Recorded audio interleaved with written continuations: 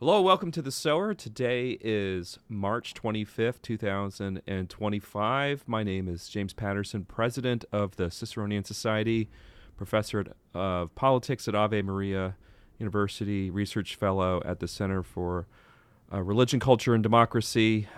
This is our first podcast, and it's going to be a bit about the Ciceronian Society itself. And no better person I can think of to talk to about this than the vice president of the Ciceronian Society, Professor Josh Bowman of Heidelberg. Now, when we say Heidelberg, Josh, do we mean the one in Germany? Nine. No. We definitely mean the one in Ohio, where all the Germans went in the 19th century. So are you German, Josh? Are you German? Actually, yeah. I Bowman. didn't know. Bowman, as far as we know, the Bowmans came from Germany in the 1600s, and that's why I'm convinced I'm related to that Bowman distillery in Virginia. Oh my gosh, where they landed. I'm convinced. I mean, if you're in the Bowman distillery in Virginia and you're listening to this, we're cousins. You just don't know it yet. That's right, and hence your entitlement to a certain portion of their product. Yeah, at least the product. I don't need the royalties. The product. There we go. I actually did not think the answer to my question would be yes. I thought I was I thought I was being funny. I didn't realize I was actually giving the listening audience a glimpse into your lineage. That's right.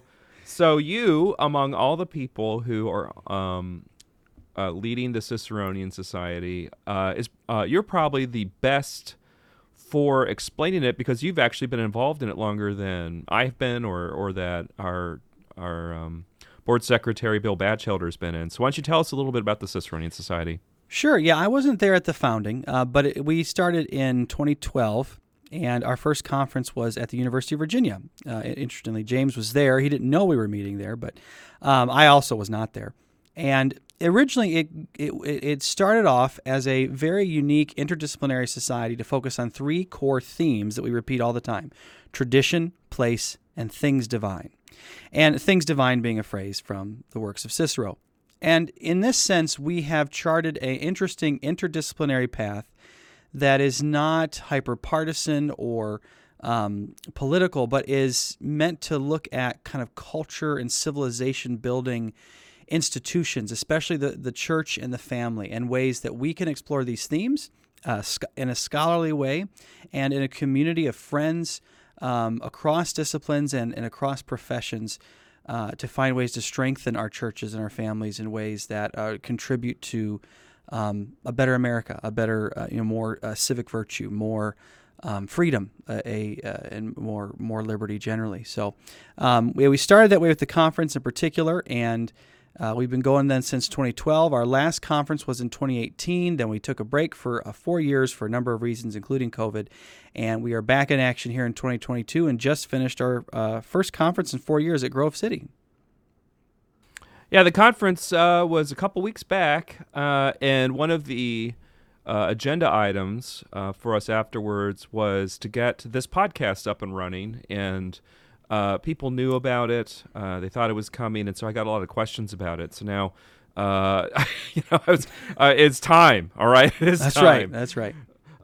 So the conference at Grove City was the largest we'd ever had, and it wasn't close, right? It was as far as I can tell, it was not even. I mean, the one at University of Virginia was a good size, but the Grove City one was at least 75 people had registered to attend with 13 different panels, which for groups like us is huge. We're not flush with cash to bring people in and to accommodate this. It was really, really, and it's in March in winter, and we still got all and we hadn't done anything in 4 years, and so that was an enormous success for us. So I'm really thrilled that how it went down. So I was too, and I wanted to get your opinion on this because I heard it a lot, which was that the Ciceronian Society is the only organization that is really trying to do sort of Christian culture without culture wars. And when they came to the conference, there was not this kind of gloom and doom or this anger that usually sort of sits on the shoulders of people wherever they attend, where they have to be very serious, and they have to be constantly warning people and imagining some kind of like future in which they'll get what they want. So what makes the conference different in this respect? Yeah, I think there's a lot of different things that make, you think about some other we don't need to name them, but it is a powerful tool for marketing to have and to get people together if they have a common enemy or they fear something or they define themselves by what they're not.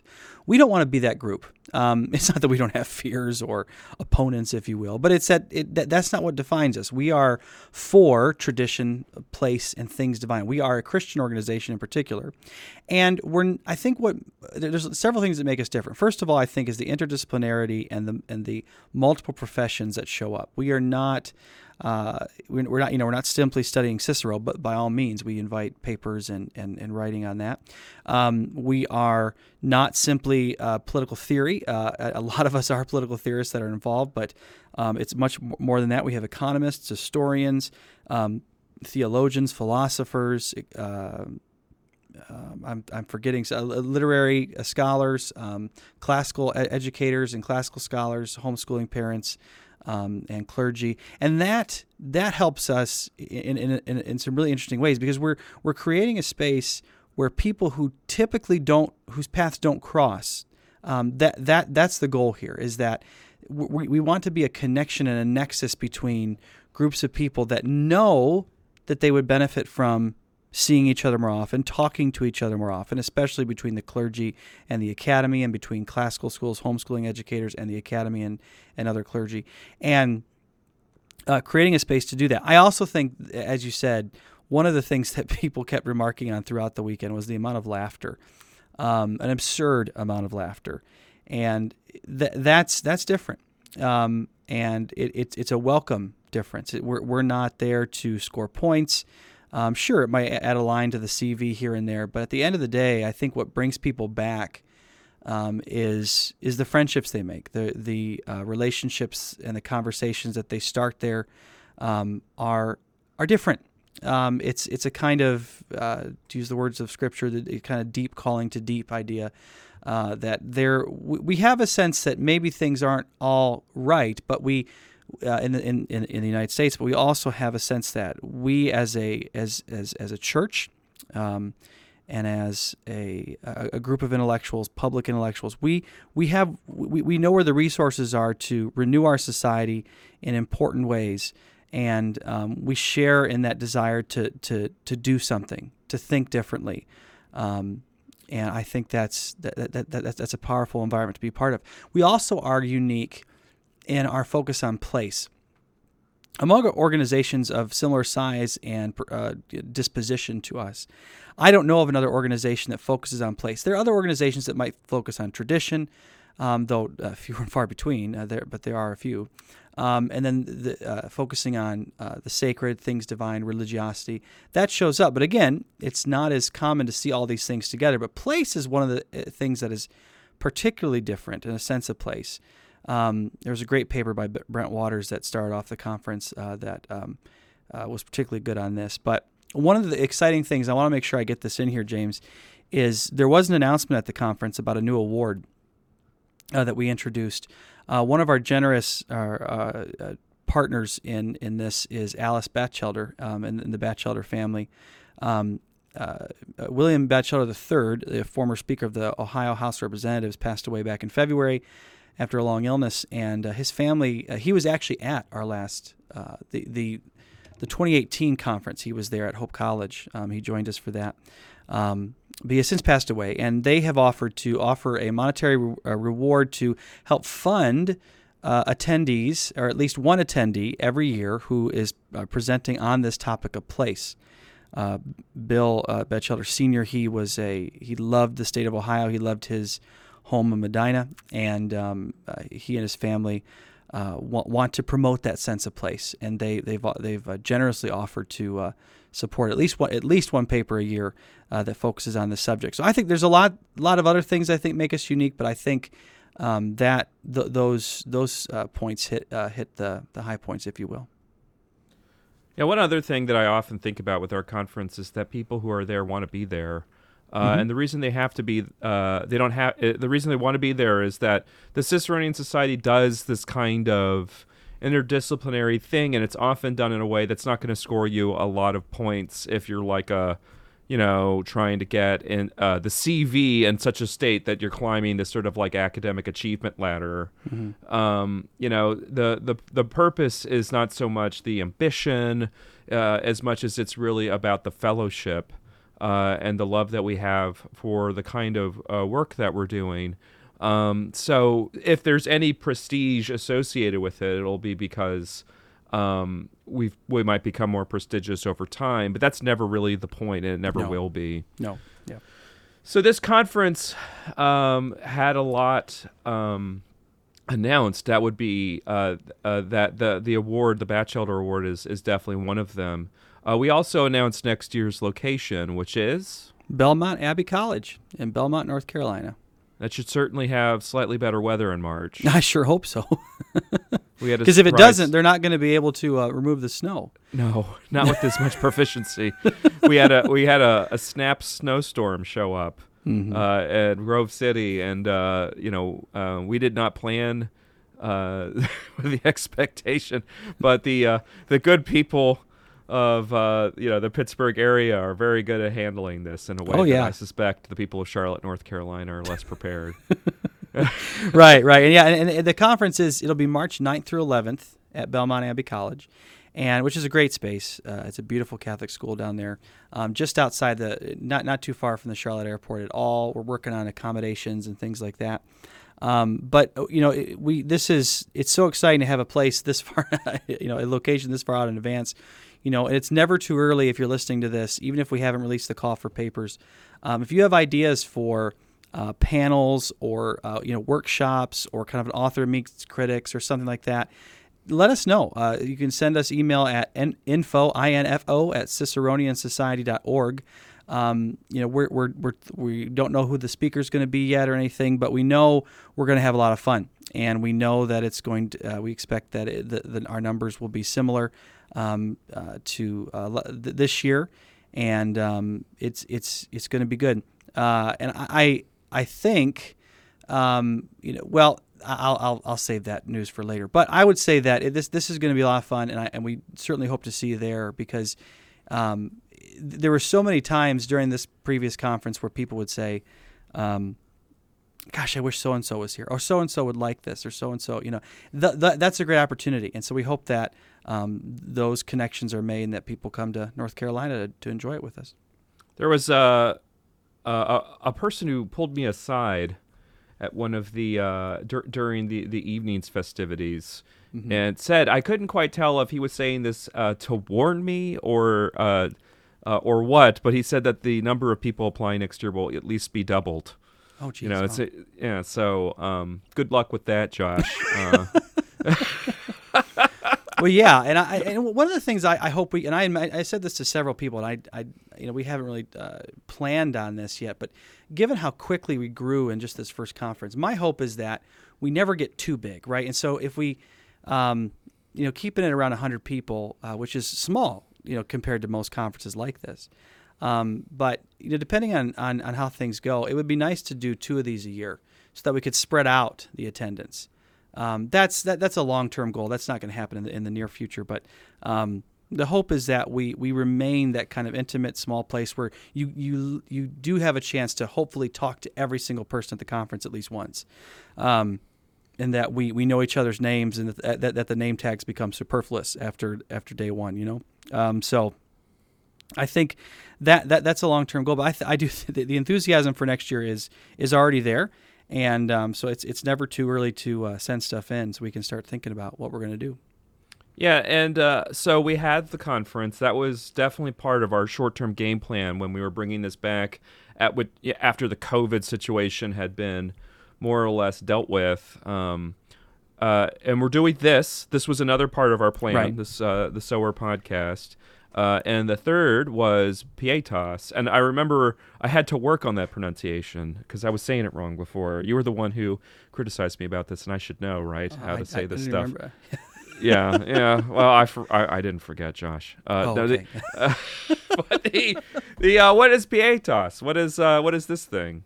So it is our new peer-reviewed journal focusing on the same themes: tradition, place, and things divine. Kevin Slack up at Hillsdale College is our editor right now, and he is an excellent scholar himself, and we look forward to seeing what happens. So it is going to be a traditional peer-reviewed journal, but it's very interdisciplinary.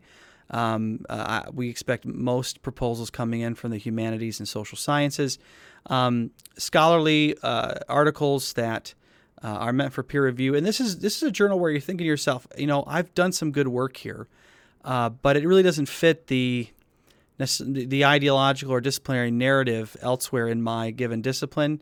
But it relates to these core traditional themes of tradition, place, and things divine, and this is probably the place to send it. We're going to put it through the ringer in terms of peer review. Kevin is he doesn't mess around in that regard. We want the good, rigorous scholarship to be sent through there, and we look forward to seeing what you send in. We're also hoping to do book reviews and other possible. We're looking. The long game is.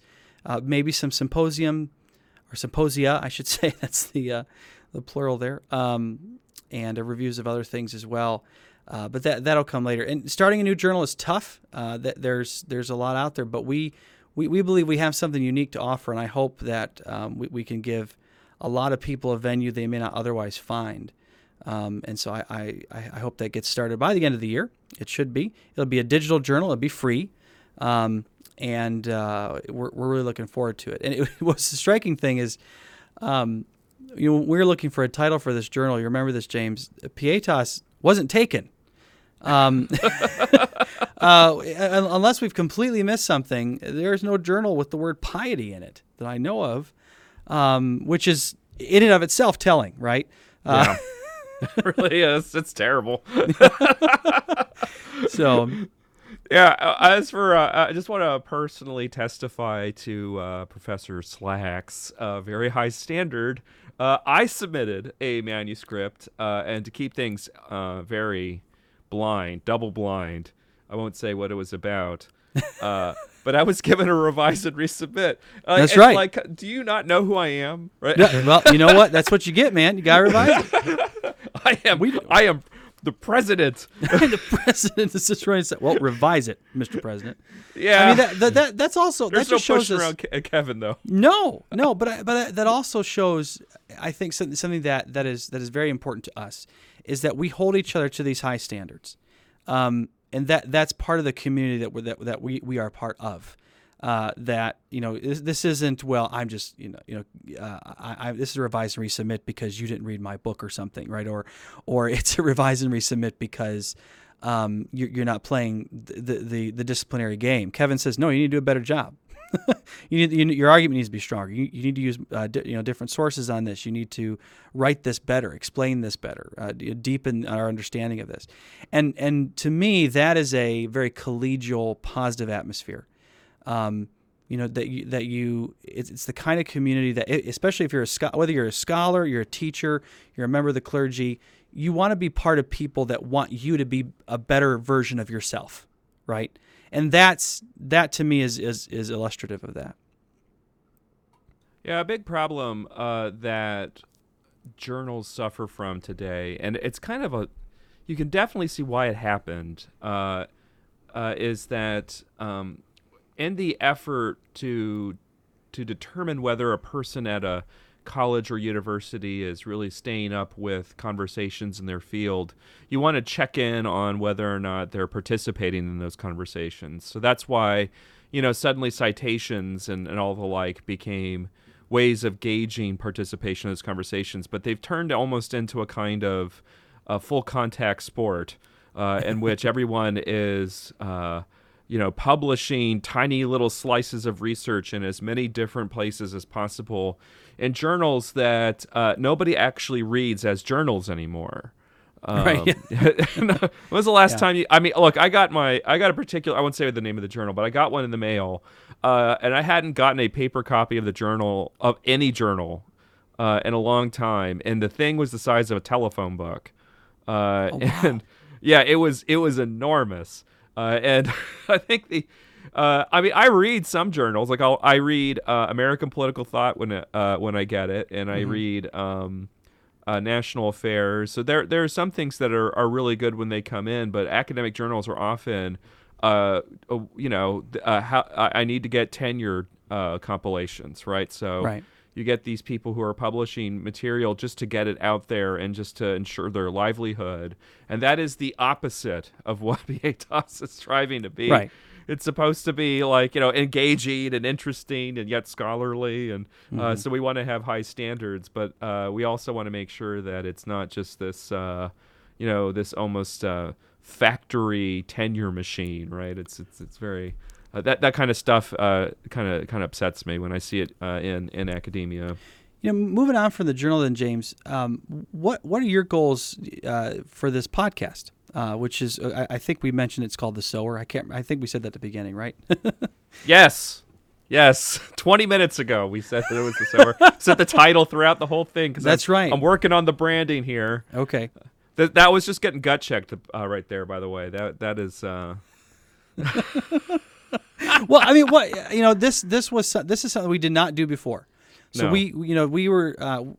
there was a journal, affiliated journal before. Conference was here, but the podcast is new. But what are you hoping to do with this? Because this is mostly going to be on you, as far as I know. It's there's been a fair number of people who have started podcasts because of COVID. It was one of the few things that you could do easily. And it's important to understand that, this is not the motivation, right? Where that COVID sort of keeps me at home, and so I'm going to do this now. Because COVID's kind of over for, at least down here in Florida, it's been over for like 2 years. That sounds crazy because 2 years from today was like when everyone was locking down. But that's kind of how Florida was, right? It's Yeah. kind of like, So I've always had a little bit of trouble whenever I've left Florida going to places that have any kind of COVID restrictions, but that's neither here nor there. The ambition for the podcast is to have conversations with people who are participating in Ciceronian events so they can get their ideas out there, and not in a way that is necessarily sterile and academic, but rather more conversational and pleasant, and not just, though, to have scholars, but also to bring in people who are practitioners in various themes that we talk about. So, like, clergy and church elders, people who engage in historical preservation. That was actually one of the coolest things we had as a person at the conference was Grace Trumbo, who came. And she part-time she works at the Museum of the Bible. Did you speak to her? Yeah. She had a great paper on. There was a kind of a sound-oriented exhibit. I can't think what the word for that is. Forest for 1,000 Years or something like that. It was really interesting. But those kind of public history things. I want to encourage more of that. That was a really interesting presentation. Yeah, this, in fact, talking to her reminded me of this crazy televised event, or it was sort of streamed online and partially televised, in which I think some Confederate statue, I forget which Confederate statue was taken down. It may have been the Lee statue in Charlottesville, I don't remember. But there had been a time capsule placed in it. Yeah. And they were taking out all of these things they knew about. That would be in there, and I was like, this is fascinating. And then I checked the number of people watching the stream, and it was a very large number of people. And then when speaking to Grace, I was like, oh, this is something that people are really interested in. And so it doesn't always need to be academic work, although clearly that's something we're going to do. I mean, we could talk to people about professions that maybe people don't know anything about or never think about. Or forget about, and how important their work is. So people who work in archives, people who work in private collections, And a big reason to talk about these things is, in many cases, you're talking about institutions that don't see as much traction as they used to. Right. Public Civil War memorials, for example, are less well trafficked than they used to be. So the hope is that by talking to these people, they might be able to spread their message about why it's important to come see these events, what sort of cultural enrichment is about. I think one of the coolest conversations I had with anyone at there was actually with Miss Trumbo about getting rid of the white walls at exhibits because it kind of creates a kind of weird ambience and takes things out of their immediate context. And I was like, man, people need to hear about this. This is, I get around, Josh. I have I do academic stuff. I write stuff. It is all new to me, and I knew that I was not alone in both being new to and interested in. The time capsule example you gave is a good one because it's kind of like we're constantly reopening that. Because you think about a time capsule, Well said. It's very, very specific to a place, right? And I want to say, was it one of these particular, and it may have been the Lee statue. They took out a time capsule, and it was so particular. And I remember reading the article, like it was very, very place centric, very location centric stuff, right? Like newspaper clippings, pictures, letters from people that were there, and it was not. It didn't have the drama like the conspiratorial stuff or secrets revealed from this time capsule. No, it was very personal and place oriented. In a way, what we're doing in the podcast, we're doing in our conferences, and the relationships that we want to build in the long term, is constantly reopening those other time capsules in a way that show us the peculiarities and the beauty of the places that we come from, and where we raise our families and where we build our churches. And I think that's a really, really good opportunity. Yeah, it was in Richmond. It was the Lee statue in Richmond. Okay. I didn't hear a word you said. Okay. No, I'm just kidding. Thanks for Googling that. I apprciate it. Just like my students, no. when they Google something that I mentioned like an hour into class, or an hour before, right at the beginning of class. By the way, Dr. Bowman, did you know? They're sitting there reading the Wikipedia page while you're trying to teach them more than the Wikipedia page. Right. Oh man, real professors know the struggle. There's another kind of tangential thing I want to bring up here too before we close. Is that the Ciceronian Society has always been a Christian organization. We were not explicit about it at first. That wasn't necessarily deliberate. It was essentially assumed.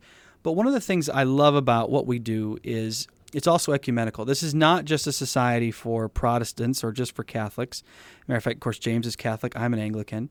We also have we has a great panel that opened it up with some Orthodox folks that were there. Several Orthodox were there, and that ecumenical flavor is really, really encouraging. And you've said this, James, and the things you've written on as well, is that we have, especially in the United States, we have this benefit of this ecumenical religious diversity, especially among Christians, and especially today, I feel like we're more aware of the benefits of working together. Right? There's no awkwardness that may have been present 50 years ago between you and I working together on this project. I never think to myself, well, I'm working with James, who's a Catholic, and I don't get the impression that you ever look down on me for being an Anglican. We're both celebrating the Feast of the Annunciation today, by the way. Happy Feast of the Annunciation. Thank you. 9 months till You Christmas. Too. 9 months till Christmas. That's right. That's how that works. Kind of mind-blowing. Anyways, so I think, to me, that is so encouraging. That was a big part of this.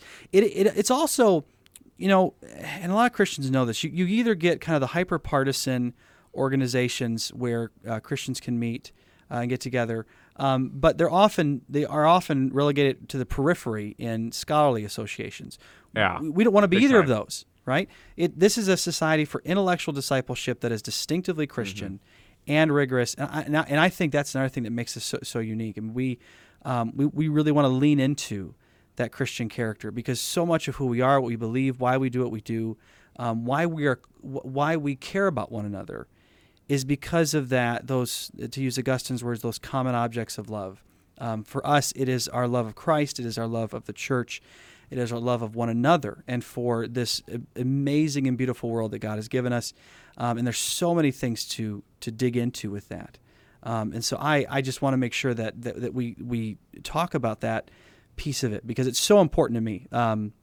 It's so important to me that I love the fact that I can go to this conference and have Baptists, Anglicans, Catholics, Orthodox, and everything else, and it's going well, right? It is going well.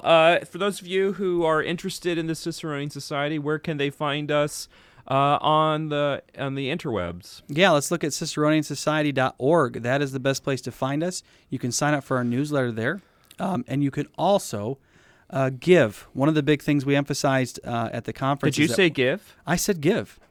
I give said what, I Josh? might have said donate. I might have said donate would be good. That would be good. We are an all-volunteer organization. We are Yeah. operating on a shoestring budget. We have no employees, and we survive on the generosity of our of friends. Now we hope to be more than that someday. Yes. But we can't do that without you, and we need compensated time is something that we need desperately. It's something that can make the difference in our organization and taking it to the next level. I think we have a lot to offer a lot of people. We can be a connection between a lot of different communities that don't connect otherwise. And we need that bandwidth, that time to make that happen. Right now, it's mostly academics who are doing this. I don't know about you, James, but I put in at least 60 hours a week. And adding to this, we're limited as to what we can do in that regard. We're not limited on ideas. We have the ideas. We're not limited on enthusiasm. It's there. But we are human. We have to sleep at some point. And we need that when you choose to give to the Ciceronian Society and partner with us and support us, you're helping us get closer to that goal. It's a unique opportunity, and we are a 501c3 organization, so it is tax deductible. And you can talk to us about any of that at any time. It's info@ciceroniansociety.org. And you can also get us on Facebook, Twitter, Instagram, and LinkedIn. Yeah, the Instagram is it exists. There's just nothing there yet. I need to get to work on it. Yeah, I don't know how to do it. It's not hard. It's just that, as you said, I teach 12 credit hours a semester. Right. I'm chair of a department, and I have like research fellowship duties for CRCD. Yep. And I'm also entirely too online with some of the things that I write. So it's. I'm spread pretty thin myself. So where you normally will find the updates first is on Twitter @Ciceronian SOC, SOC. Somebody took @Ciceronian. I was devastated. Oh, come on. I know. It's like I felt like messaging the guy. And right now, if you go there, you'll see a lot of photographs from people who were speaking at the conference, which I need to collect and migrate over to our Facebook page. On Facebook, you can find us at Ciceronian Society. We'll be at Tradition Place, Things Divine. And we are, of course, on LinkedIn, where there's the best way to contact us is, though, on either social media, responding to tweets or direct messaging the accounts, or